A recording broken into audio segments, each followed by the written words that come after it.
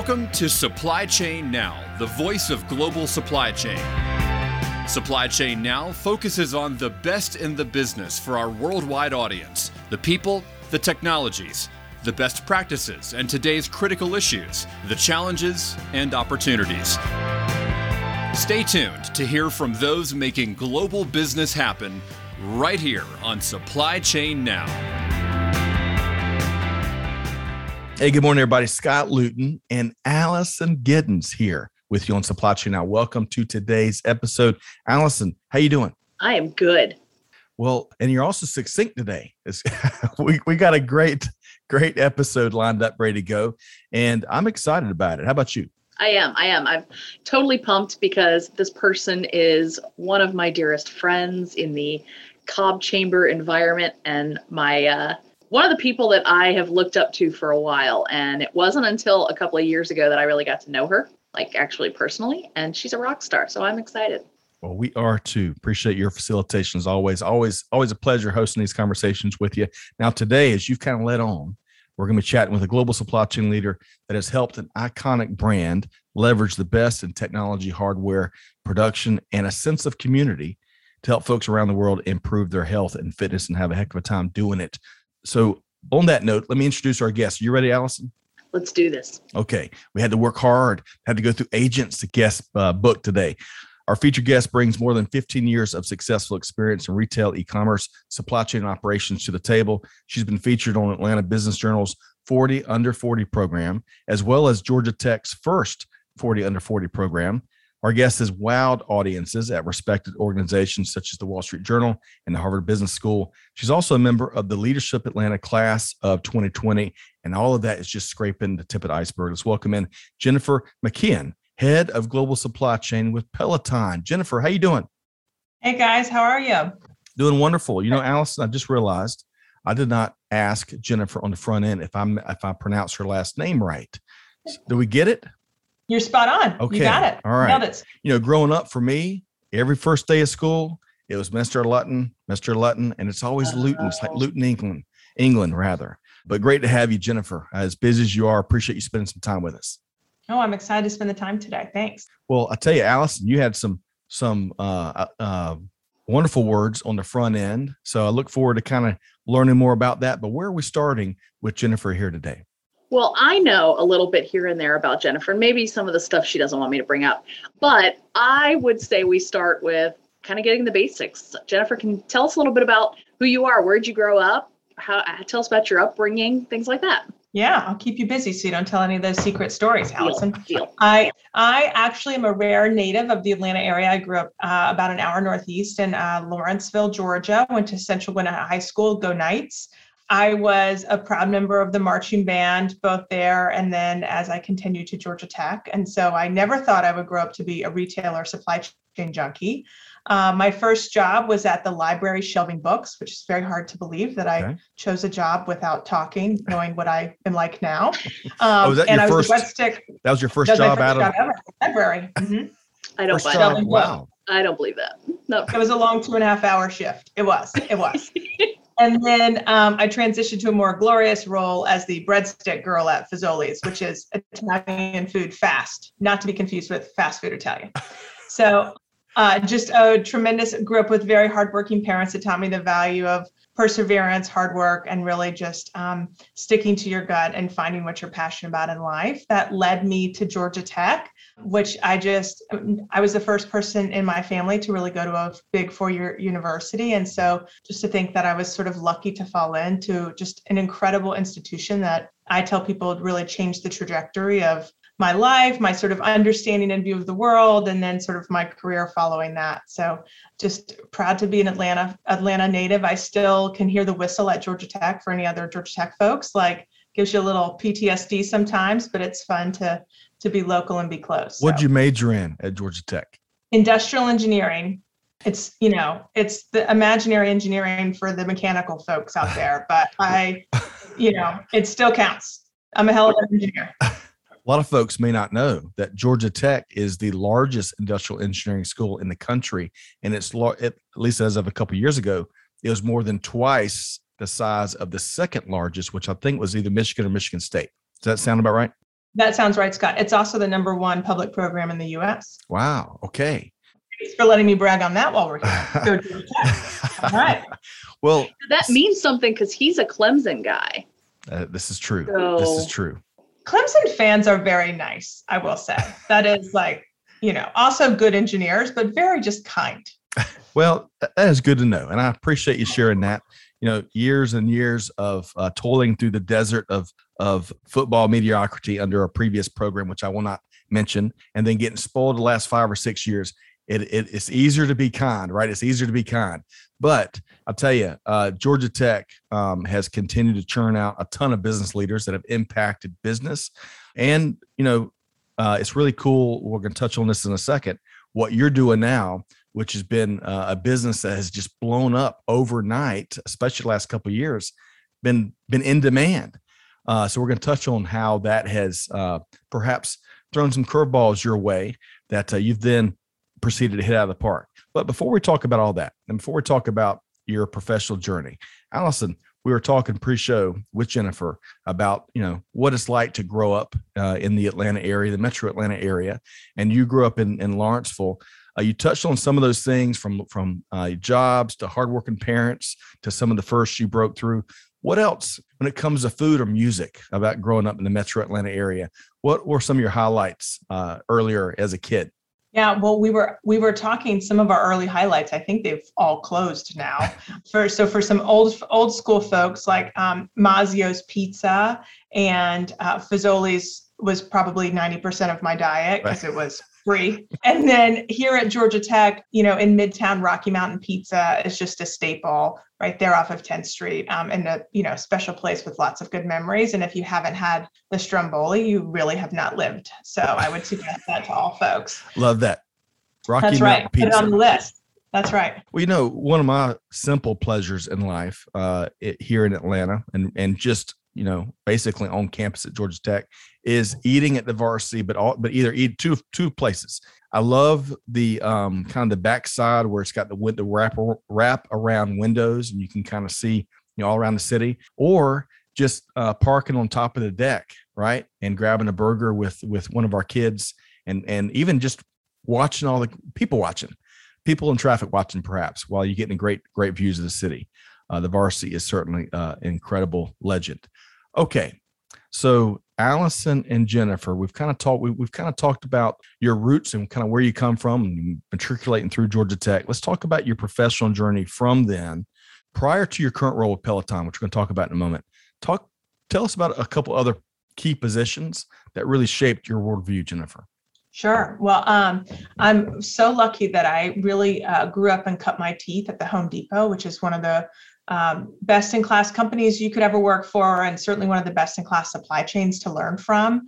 I started there as an intern there and thought that was going to be my 2-year plan. Right. And I would go on to, go back to grad school or do something else. And 15 years later, I had gotten married, had a bunch of kids, and was still having a great time. So within Home Depot, though, I think the magic of some places you go to work is you can have lots of careers in one building. I was afforded that opportunity when I was there. Some of my, what I would call in hindsight favorite roles, they might not have been at the time, but I was the manager of field reporting, which basically meant this was when Excel only had 65,000 rows. So I was like the Excel jockey to report to 2,000 retail stores at the time. And at the time I thought, did I go to school for this? But what I learned in that job that I think was so instrumental to really some of the future of my career, both there and now at Peloton, is that, what you measure in metrics is what drives the business and what matters. And so I had this unique opportunity to learn around all the reporting and all of the metrics and what's important, what's causation and correlation. And so from that, I got to learn a little bit about everybody's part of the business. And that in some ways became one of my superpowers of not always necessarily going super deep, but being able to understand just a little bit about everybody's seat on the bus that you could help pull together end-to-end decisions and end-to-end programs. And so I never thought that being the manager of reporting, e.g. Excel at the time, would be such a fruitful foundation for learning, but it was just a really tremendous opportunity. And then I would say— Can I butt in really quick? Yeah. what does Excel not do in this modern era, right? It can just about make sandwiches for the kids, right? Yeah. But before you move forward, Allison, I love, based on what Jennifer just shared there and how impactful that metrics and better yet, interpreting metrics, right?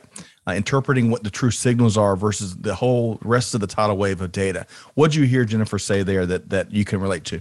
For sure, about the what you measure is what's value. You don't. I mean, we hear all the time about KPIs in business and goals and things like that. But it's really, if you think about it, if a business is telling you two numbers on what the numbers are or how close they are to goals, it's the whole purpose of that goal that ultimately you probably track back to the value statement, the mission statement. And you mentioned, Jennifer, correlation and causation. I go straight back to my Lean Six Sigma days. Correlation is not, it may imply causation, but it does not guarantee causation. I can't remember exactly how we used to put that, but you're nodding your head. Does that resonate with you? It's like riding a bike, Scott. Spot on. Yep. Mm-hmm.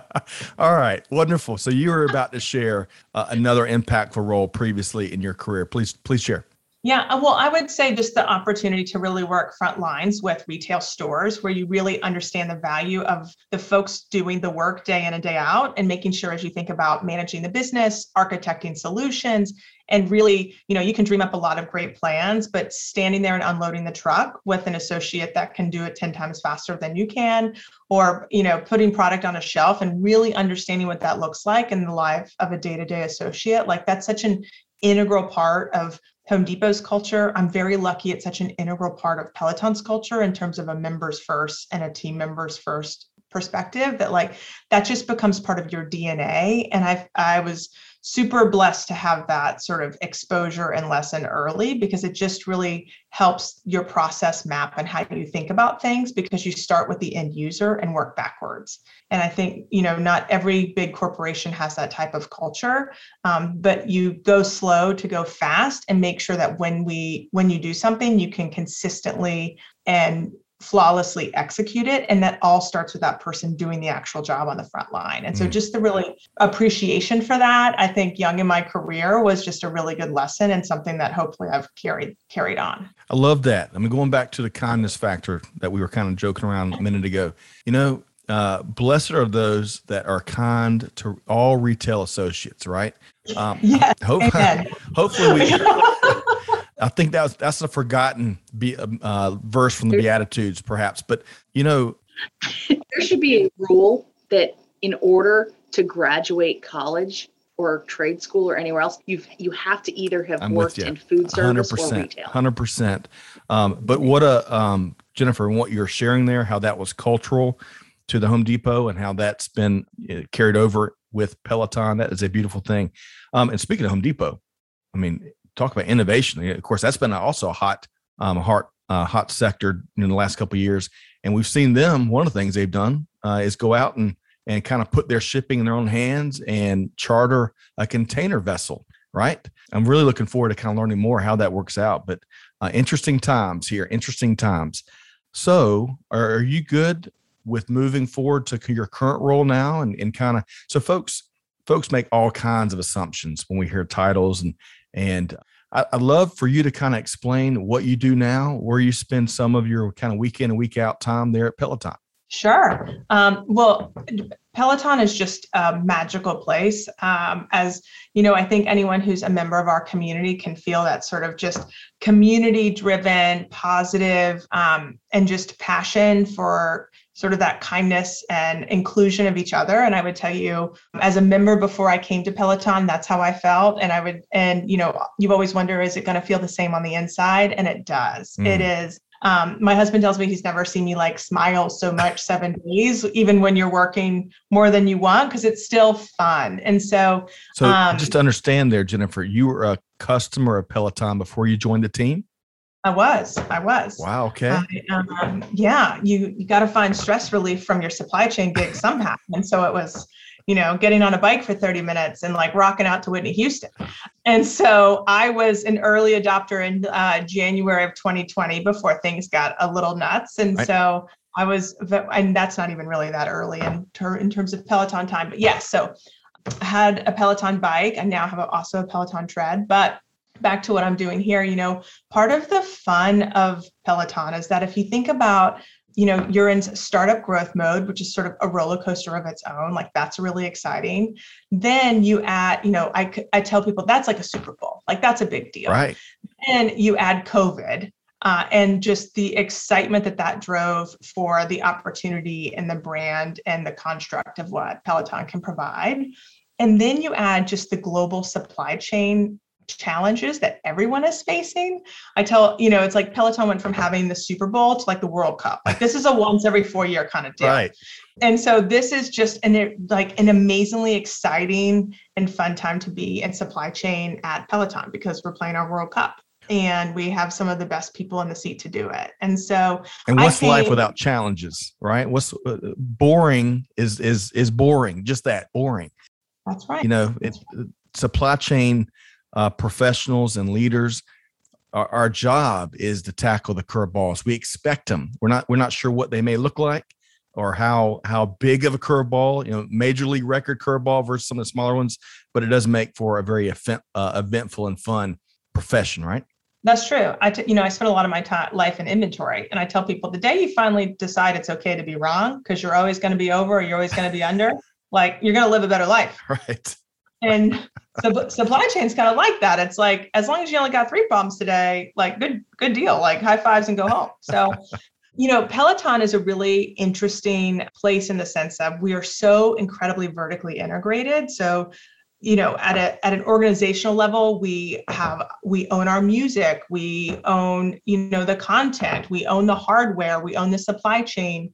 And so within the supply chain, they're uniquely vertically integrated as well as part of their growth, part of our growth journey the past few years, where we own the factories that manufacture our bikes and treads today, all the way to we own the final mile vans that deliver it to our members' home and have that interaction and engagement. And so there's so many pieces and parts that you can pin together to just provide this seamless experience. But that means there's also a lot of places and a lot of handoffs that you've got to make sure you're doing a great job and communicating and coordinating and planning the right way. And so as part of our growth journey, really, myself and our just amazing team came in to help be the connector of those dots. There's phenomenal things happening with our manufacturing partners in the finished goods supply chain, with our final mile delivery partners. Right. How do we make sure we're thinking about those end to end? Because now our definition of end to end is so much wider than what it would have been. How are we thinking about that collectively to give the best member experience that we can?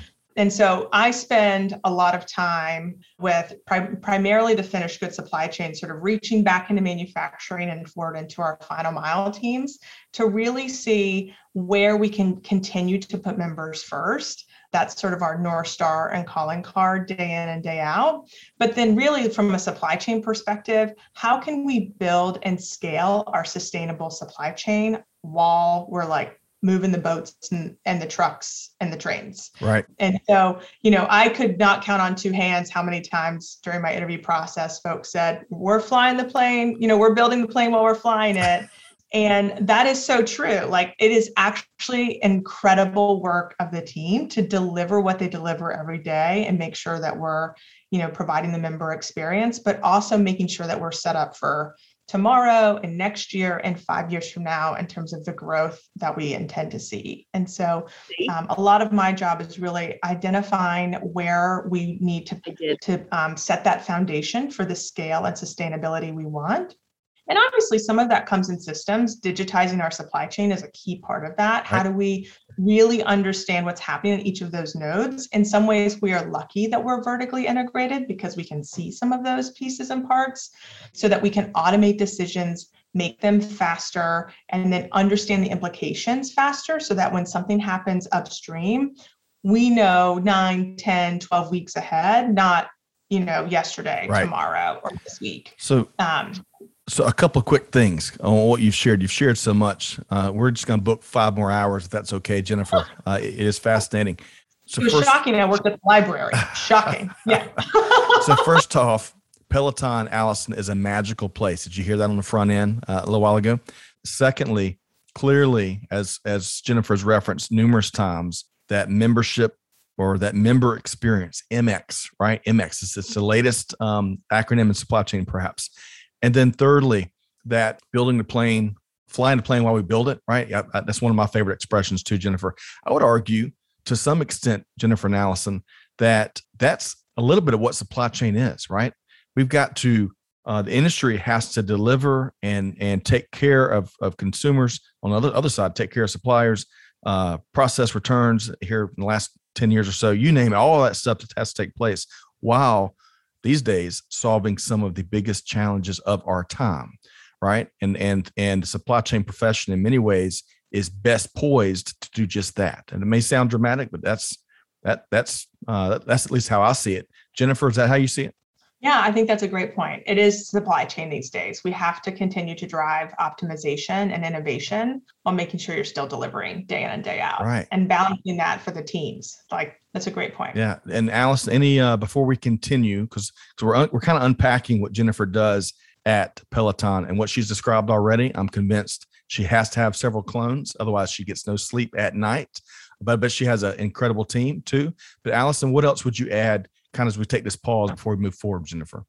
Yeah, that's what I'm hearing. I'm hearing there's some familiar themes here, especially what she was talking about earlier with Home Depot and unloading things from the back of the truck with associates, all the way up to, I'm sure her interview process with Peloton and hearing from the very people she was going to work with. To me, it's a matter of your group, your work community is only as good as the individuals that make it up. So it really is along the supply chain from your basic of basic manufacturer to the person that drives that van to bring the Peloton to the customer's house.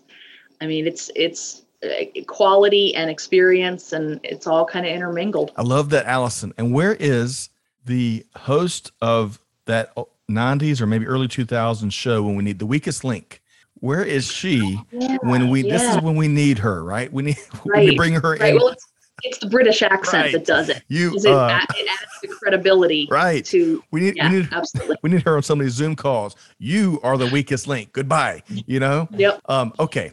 So Jennifer, we kind of interrupted there. You shared so much good things. We got 15 pages of notes already. And I tell you, I can see where your husband says that he's never seen you happier, because as you describe what you do and what your team does and what Peloton does, that magical place, clearly you love sharing with what you're doing and you love doing what you do. So your husband clearly is spot on. But what else would you, before we get into some of the, what you can share about some of the unique challenges that Peloton has tackled here in recent years, what else would you add to what you do week in, week out?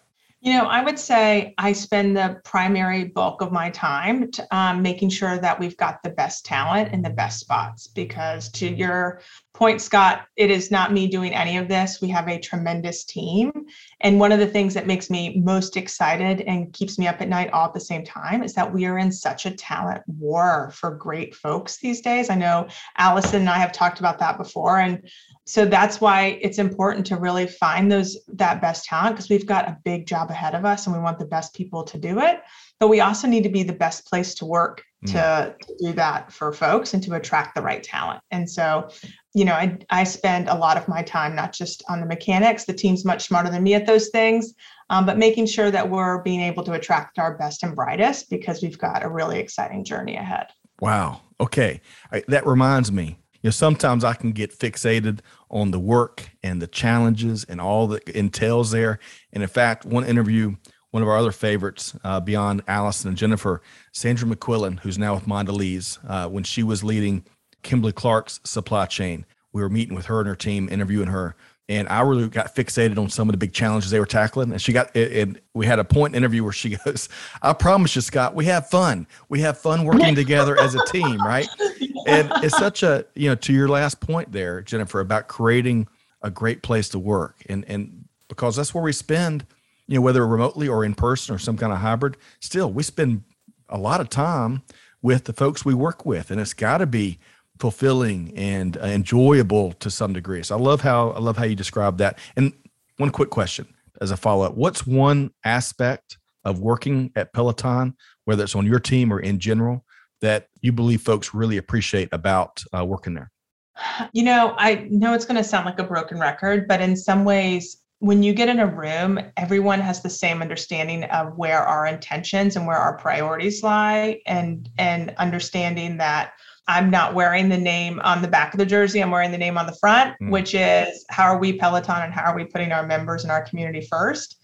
And that makes really hard decisions real easy.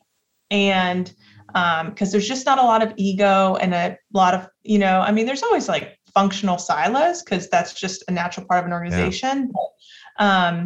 But it's just really almost heartwarming that not every hard conversation has to be contentious or has to be, like behind closed doors. Like it's just hey, like we've got something, we got to figure it out. But because everyone sort of has that really clear vision of where we need to go and what is important to us, the decisions come naturally. And it's just, it makes the hard things fun. I love that. It's refreshing to hear that.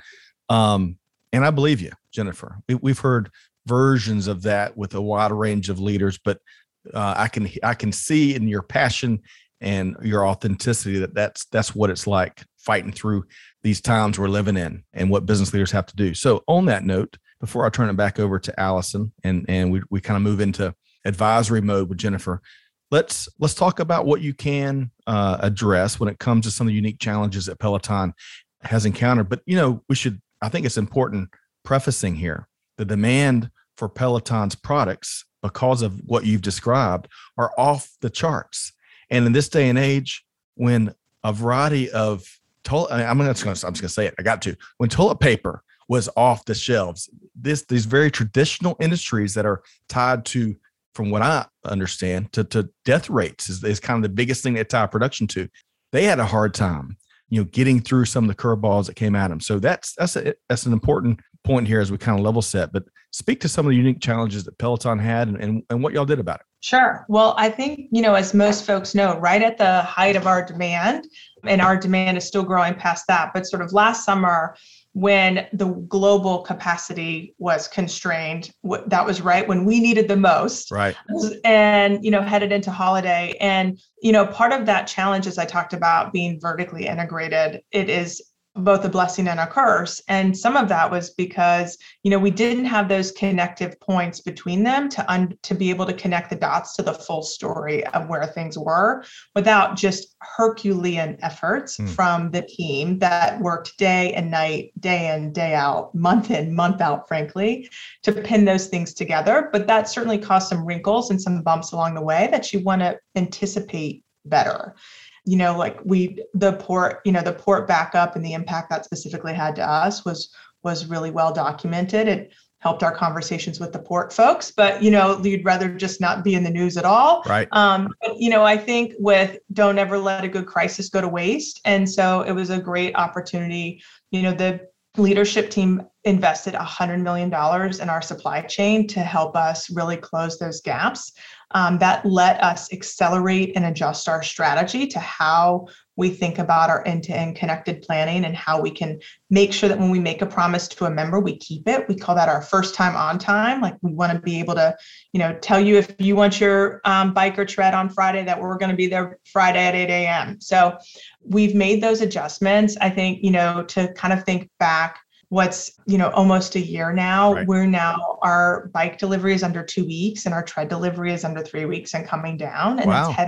That's headed into holiday. And so that just speaks to a tremendous amount of both the team and the change they were able to drive while still running the business, and the value of the investment that the leadership team had confidence in us to deliver. So overall, a positive impact. There's supply chain is never permanently fixed, and we've still got a lot of opportunity and challenges we're working.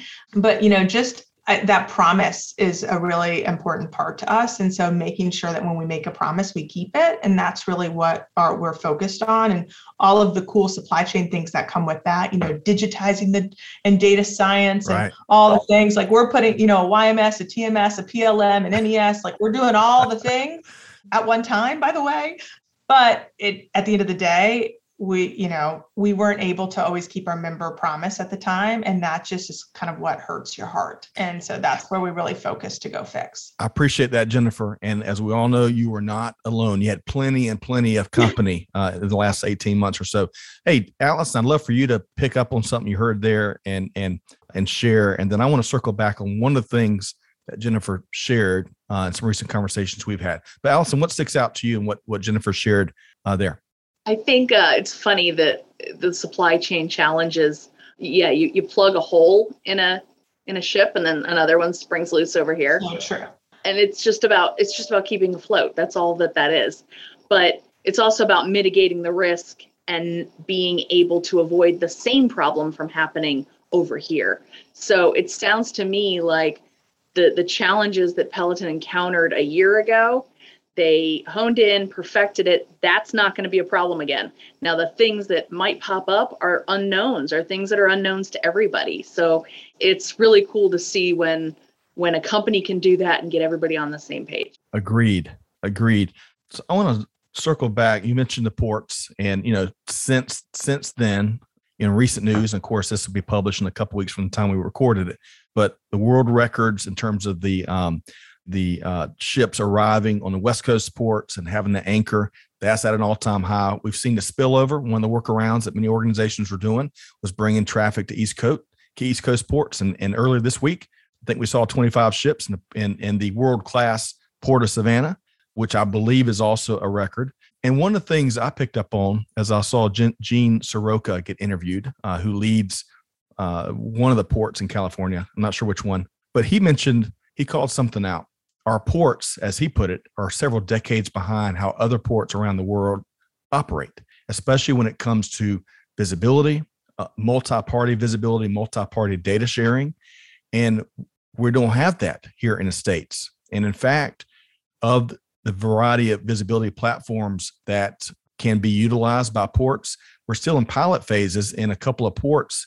So we're a little ways off from having it. And he really spoke about how that has not helped us at a minimum get through these times. So, but it's just like that boat analogy. It's going to be one crisis after the next crisis, after the next curveball, after the following curveball, to illustrate the constraints that we are surface level, and then bring other constraints and challenges to the surface level. It's the nature of the game. Is that right, Jennifer? That's so true. And, I never knew I'd appreciate the bullwhip effect as much as I do now, because, hey, let's take the cheaper, faster boat to the West Coast. Well, once you get there, if you can get off the port, there's no transportation to the East Coast because everyone else is doing the same thing. Right. And so you also sort of move the problem down the court. And I think the fun of the next 6 to 12 months, because the problem's not going anywhere, is how do you anticipate like the second or third step so that before you're making that fast and cheap boat, I know I can book the transportation. I know I can, get it in the warehouse. Right. Like how do you connect those things forward looking? And so I think that's really where the people that crack the nut on that are going to win. Excellent point. And, if it's not the ports, it's the railroads. I read that one railroad yard in Illinois had 25 miles of trains waiting to enter. 25 miles of trains. So if it's not railroads, it's something else. It's just the nature of the beast that we're leading and fighting through. Okay, so Allison, Jennifer, unless there's anything else you wanted to add, we want to pick your brain a little bit and offer our listeners some advice, right, Allison? Yes, we do.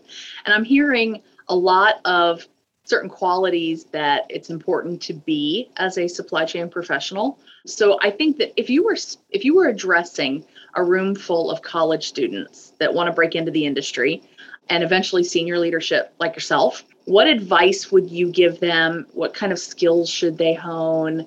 Things like that. What would you say to those college students? So many good things to unpack there. I'd say 3 things. I would say, 1, always raise your hand for the job that nobody else wants, because it's such an opportunity to make a mark and make it your own and create, a reputation and brand for yourself. And that's how I ended up the manager of reporting. And, in hindsight, it was one of my best jobs. So raise the hand for the jobs that people aren't willing to take, or something that just sounds too hard because you're probably smart enough to figure it out. I would say 2, find ways to be an athlete, and particularly in the supply chain. So I think if you would have thought 10, 20 years ago, it would have been like, I'm going to be a transportation expert. I'm going to be a distribution expert. And I think now what I look for is someone who has done a blend of transportation inventory and distribution, and someone who's sat in an operator seat and maybe done like a project or an analyst seat. But, how do you get, particularly if you're young in your career, that's when you get to like screw things up and nobody's going to remember or care. Like that's the time to go try it and figure it out. And so really quick, Jennifer. Yes. Yeah. I want to make this connection for folks. That's a great analogy and great way of putting it, because in football recruiting, sometimes the top talent isn't already, a quarterback or wide receiver, whatever. They're athletes and they can do a variety of things. They've got those types of experiences and talents. That is a great way of putting, I hate to use the word generalist, because sometimes that doesn't imply enough talent, but I love that. Be an athlete, be a supply chain athlete. We've got our podcast title, I think. All right. So done. Jennifer, that was, I think, the second of three. What else would you? The last is like, if you're in supply chain, you can't take things too seriously. Like you gotta persevere and you gotta roll with it, which I think if the last 12 months hasn't taught us any of that, then you're probably not cut out for supply chain. Cause it's just, if you take it too seriously and you don't laugh to not cry every now and then, you're just not going to survive. And like you spend too much time at work for it to not be fun. Right. So I would add 3B there is kind of just riding those coattails, is maintaining that healthy sense of humor. That is so important. Not taking ourselves too seriously. It doesn't mean less than professional ever, but the ability to laugh, like you put it, and I'll tell you, if you follow, I'm gathering the impression, if you follow Jennifer on social media, you might laugh a lot, but I know if you follow Allison on social, you're going to have lots of moments of levity and being able to take a fun detour from whatever challenge you're dealing with. Allison, I know you subscribe to that, but this maybe not. What's your take on her three things there? I really like that. I heard an analogy this week talking about, we keep hearing about resiliency and that word over and over and over. And the speaker that I heard from took it a step further and said, let's talk about adaptability. So the speaker, Ellen and Jenny with the Boulder Company, and they talked about taking the resiliency factor into adaptability, because from what Jennifer is saying is it's not just about being able to weather the storm or being able to tread water. It's about okay, what's next? Okay, I'm ready. No matter what's coming at me, I know that I'm going to have to turn and answer it. And I'm going to be okay with it. I'm going to be okay living in the gray area.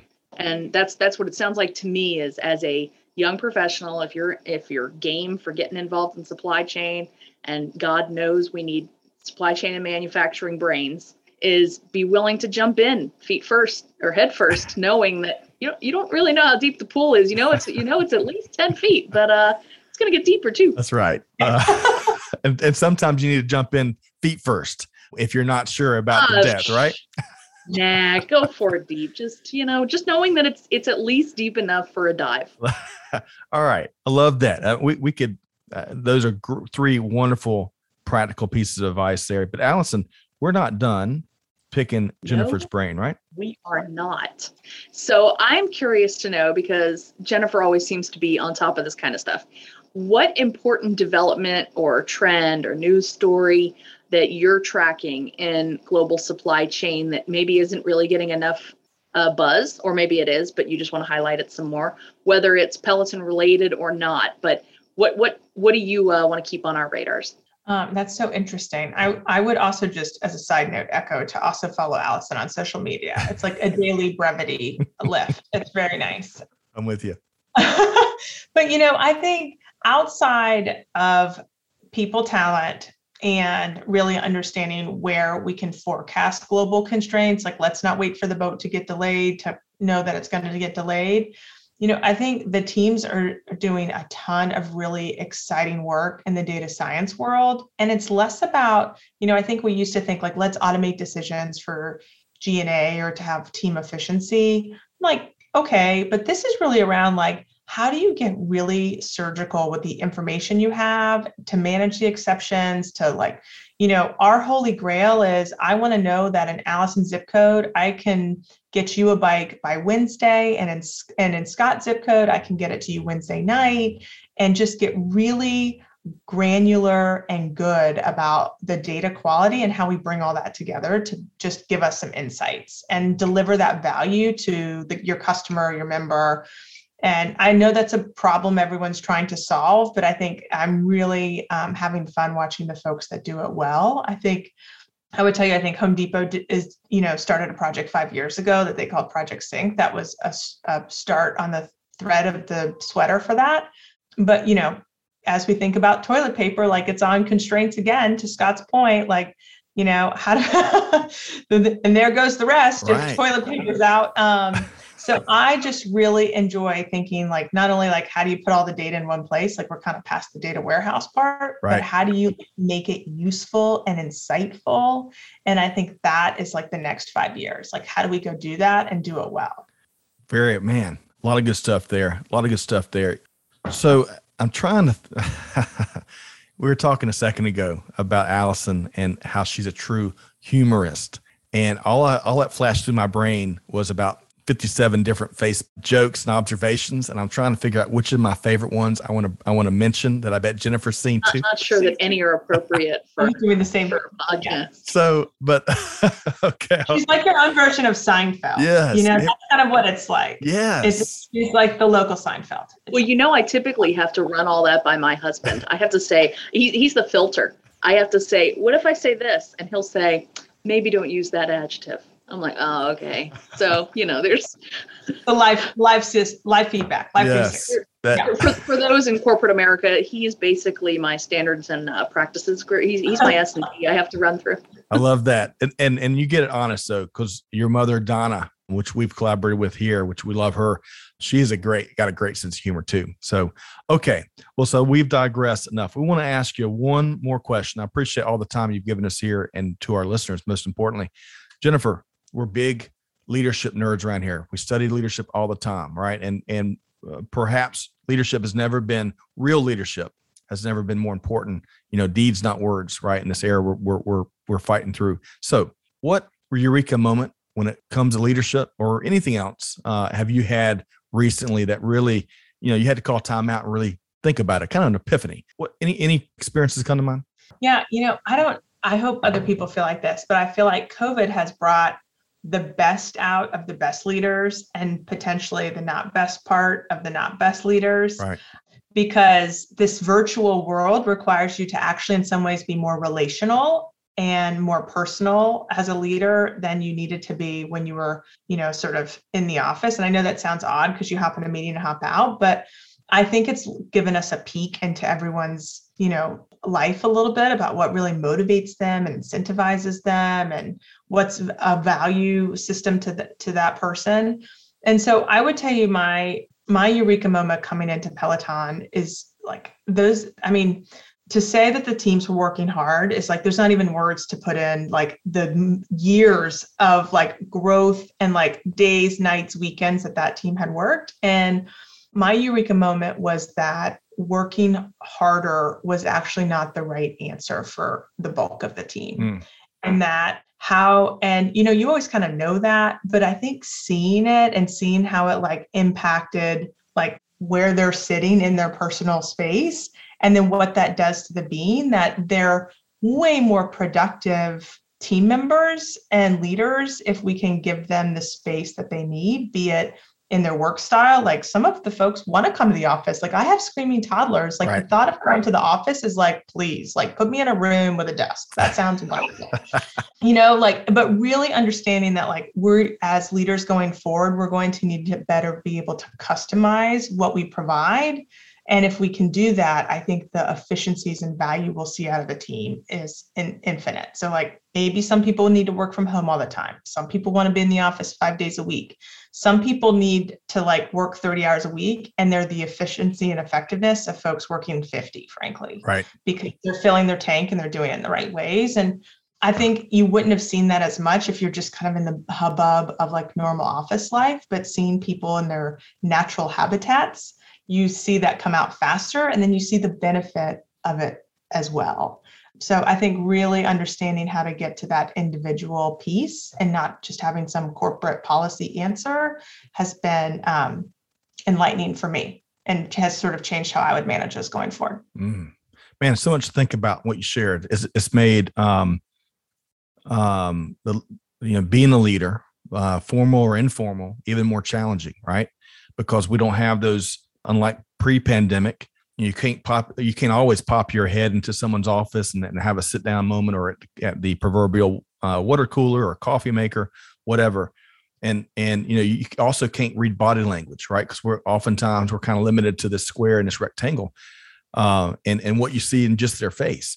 I'll tell you, I don't know about y'all, but in our experience over the last year and a half of doing a lot of these remote interviews, hundreds of interviews, there's times where we interviewed folks that were remote, and you could see and feel the loneliness and the disconnectedness, and really, it makes you want to reach out and hug them and pull them right in. But it is a huge challenge for leadership. Allison, that's enough of me blathering on about what Jennifer shared. What about that eureka moment and that learning, that observation sticks out to you? So I think it all comes down to, and I think the Georgia Tech people will get this on the call, it all comes down to the ISYE class. The industrial engineering classes and the encouragement of systems thinking, whether it's about people, whether it's about supply chain and materials and purchase parts and processes, everything is interconnected. And Jennifer alluded to this earlier when she talked about her experience with Home Depot and then into Peloton, is that knowing a little bit about a lot of stuff always helps. So whether you're that supply chain athlete, whether you're trying to grow in your own role, it helps you make better decisions. And by knowing how your team operates most efficiently, I think that's vital to that's the gasoline that's moving the car along. And yeah, like I said, I think it's that ISYE class. It's that industrial engineering brain of Jennifer's. I think that I get it now. I get it. I'm not sure I've connected those dots, Allison. So I just had a good therapy lesson. That's very good. Thank y'all.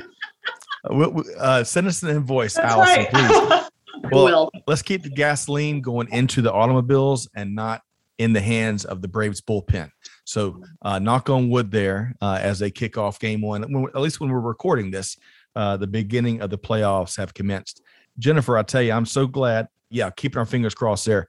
I'm so glad Allison connected us and we had a chance over the last hour to sit down and pick your brain on so much Peloton related, non-Peloton related. It's fascinating what y'all do, especially again, with demand off the charts for your product, which is that in and of itself has to be pretty fulfilling as a business leader, as part of that organization, huh? It's great. It's like the gas you need every morning. It also fills your inbox with things to do, but it's the gas you need every morning. Okay. Love that. All right. What a great kind of segue to wrapping up here with Jennifer McKeon with Peloton. So how can folks, if they want to learn more about what you've been doing and certainly learn more about Peloton, where would you direct them? Sure. You can find me on LinkedIn at /Jennifer McKeon, and then would love for you to come visit us at onepeloton.com. Love it. Okay. Really appreciate your time here today, Jennifer. Jennifer McKeon, Head of Global Supply Chain with Peloton. Thanks so much. Thank you. I really appreciate the time today, guys. And good to see you, Allison. It was a blast, but don't go anywhere just yet. I'm going to put Allison on the spot, Jennifer. Are you ready? Do it. Okay. So Allison, first off, how can folks connect with you? LinkedIn is a great way to find me. I am Allison Giddens on LinkedIn. Yeah, connect with me there, and I promise I'll hopefully share some good stuff. All right. Now you've got to share some good stuff. I'm going to ask you your favorite succinct point, or succinctly put maybe, point that Jennifer shared here today. What's your favorite thing she shared? Ooh, my favorite thing, besides the whole interconnected everything. I think number one is what you measure in a business matters to the business, whether it's the data, whether it's prioritizing people, and everything in between. That's the number one right there. Is you tell a lot about somebody by what it is they measure. I love it. And I agree with you. I also liked one of my favorite things is how she takes it very seriously as a leader to ensure that the environment and the organization and the landscape of working at Peloton is second to none. And that's sounds like something that she really takes personal ownership on. We need more leaders doing that, frankly. We need the leaders of the profession, of the global supply chain profession, taking that same responsibility, right? Because we're going to need the best of the best talent coming in to resolve the current challenges, but also where we're going. So on behalf of our entire team here, thanks so much, Jennifer McKeon with Peloton. Big thanks to Allison Giddens, of course, with Wintech Inc. Be sure you connect with both of these leaders. And again, if you like a daily chuckle or maybe an hourly chuckle, that kind of depends on the week, maybe follow Allison wherever you get your social media from. On behalf of our entire team, Scott Luton signing off for now. A lot of good stuff. Hopefully you enjoyed the show as much as I have. Hey, find us at supplychainnow.com or wherever you get your podcast from. Most importantly, gosh, do good, give forward, be the change, be like Jennifer, and the world be a better place. And on that note, we'll see you next time right back here at Supply Chain Now. Thanks, everybody. Thanks for being a part of our Supply Chain Now community. Check out all of our programming at supplychainnow.com and make sure you subscribe to Supply Chain Now anywhere you listen to podcasts. And follow us on Facebook, LinkedIn, Twitter, and Instagram. See you next time on Supply Chain Now.